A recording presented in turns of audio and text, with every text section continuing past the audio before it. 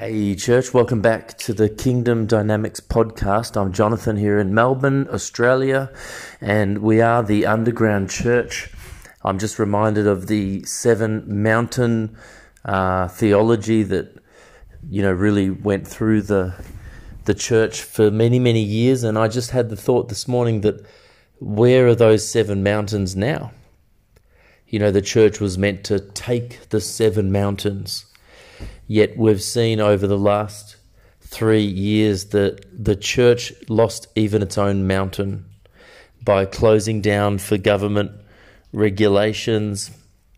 Even house churches closed down, refused to meet. I'm not holding a grudge. I'm saying the truth is that businesses are worse off than ever before. Government is more tyrannical than ever before. Media is more censored than ever before. We not only lost those seven mountains, but we lost the church mountain as well. And this is exciting for me because God has exposed our hypocrisy. He's exposed our blindness.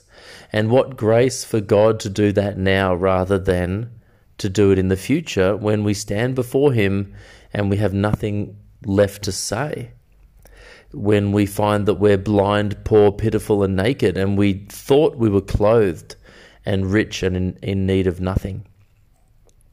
And I'm confused and disappointed to see that churches have gone back to the old playbook. Governments and media seem to have gone back to the old playbook, but there's an underground church that never closed. There's media, underground media that never closed.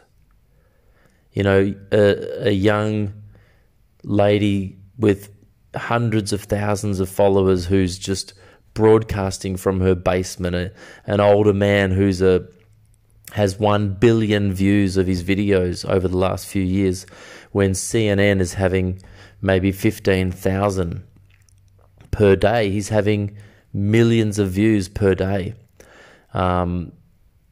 So we have this underground church, this underground, government that's starting now. They, whether you call it sovereignty movement or patriot movement or whatever. I mean, there are some senators and governors and people who are trying to change things from the inside. But really what we've seen is this parallel world that we're now living in.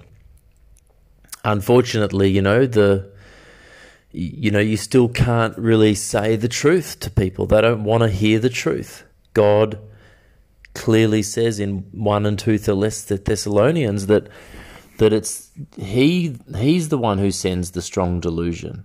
He's the one who gives them over to a depraved mind in Romans chapter 1. We are the ones who chose to love not the truth, but to love the lie. And that's on us now. That's our responsibility. So I'm just saying that, there's always an encouragement here. I want God to bring the testing, bring the shaking. You are being conformed into His image, and the more that you become like Christ, the less you are going to fit into this world.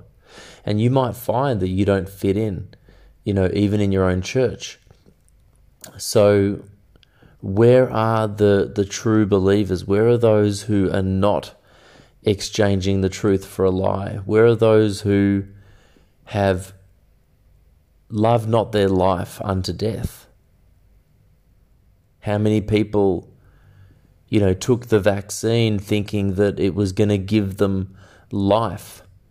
It was going to enable them to travel, enable them to go overseas, enable them to go to golf, to go to the movies, to go to sports stadiums. And now we've got a 35% excess death rate in Europe for the week leading up to this week.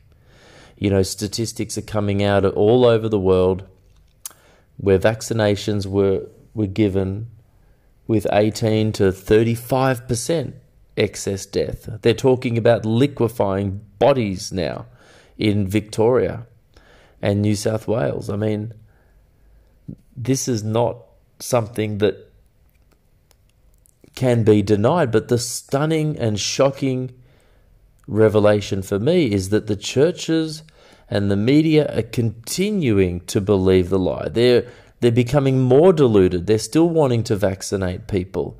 They're wanting people to take the booster shot. Churches are still trying to sell conferences and start media stations and things like this. They're still trying to it's like they're more deluded than ever before. They're buckling down in their delusion. Why, when they just need to repent and go, you know what, we made a mistake. We shouldn't have taken the vaccine. We shouldn't have closed down our churches. We should have said no to masks. So I'm just saying this now because it's the truth. And I just need to keep preaching the truth. Now, what happened? Why am I like this? I believe it's because I'm called and chosen to do this, but also because I made a decision to seek first the kingdom. And the kingdom is the ultimate, division. Jesus said, don't think that I came to bring peace, but I came to bring a sword.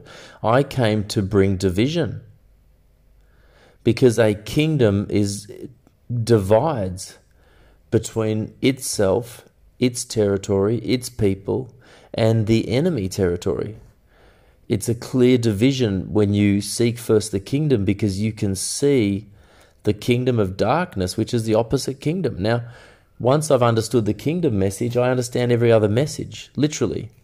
Once you understand kingdom, you understand every other teaching, every other theology, because he is the plumb line. The king is the plumb line. And if you align yourself with him and his message, you see, Jesus' message was to preach the kingdom. His message was the kingdom. So if you don't understand that message, how are you going to understand any other message? So I just made a decision to follow him and to seek first his kingdom and to actually obey him and do what he said. And what I found is that it keeps me straight and on the straight and narrow road, but it also has meant that I've gone far, far away from everybody else because I'm not moving, and they're the ones that have moved. So that's about it for today. Bye for now.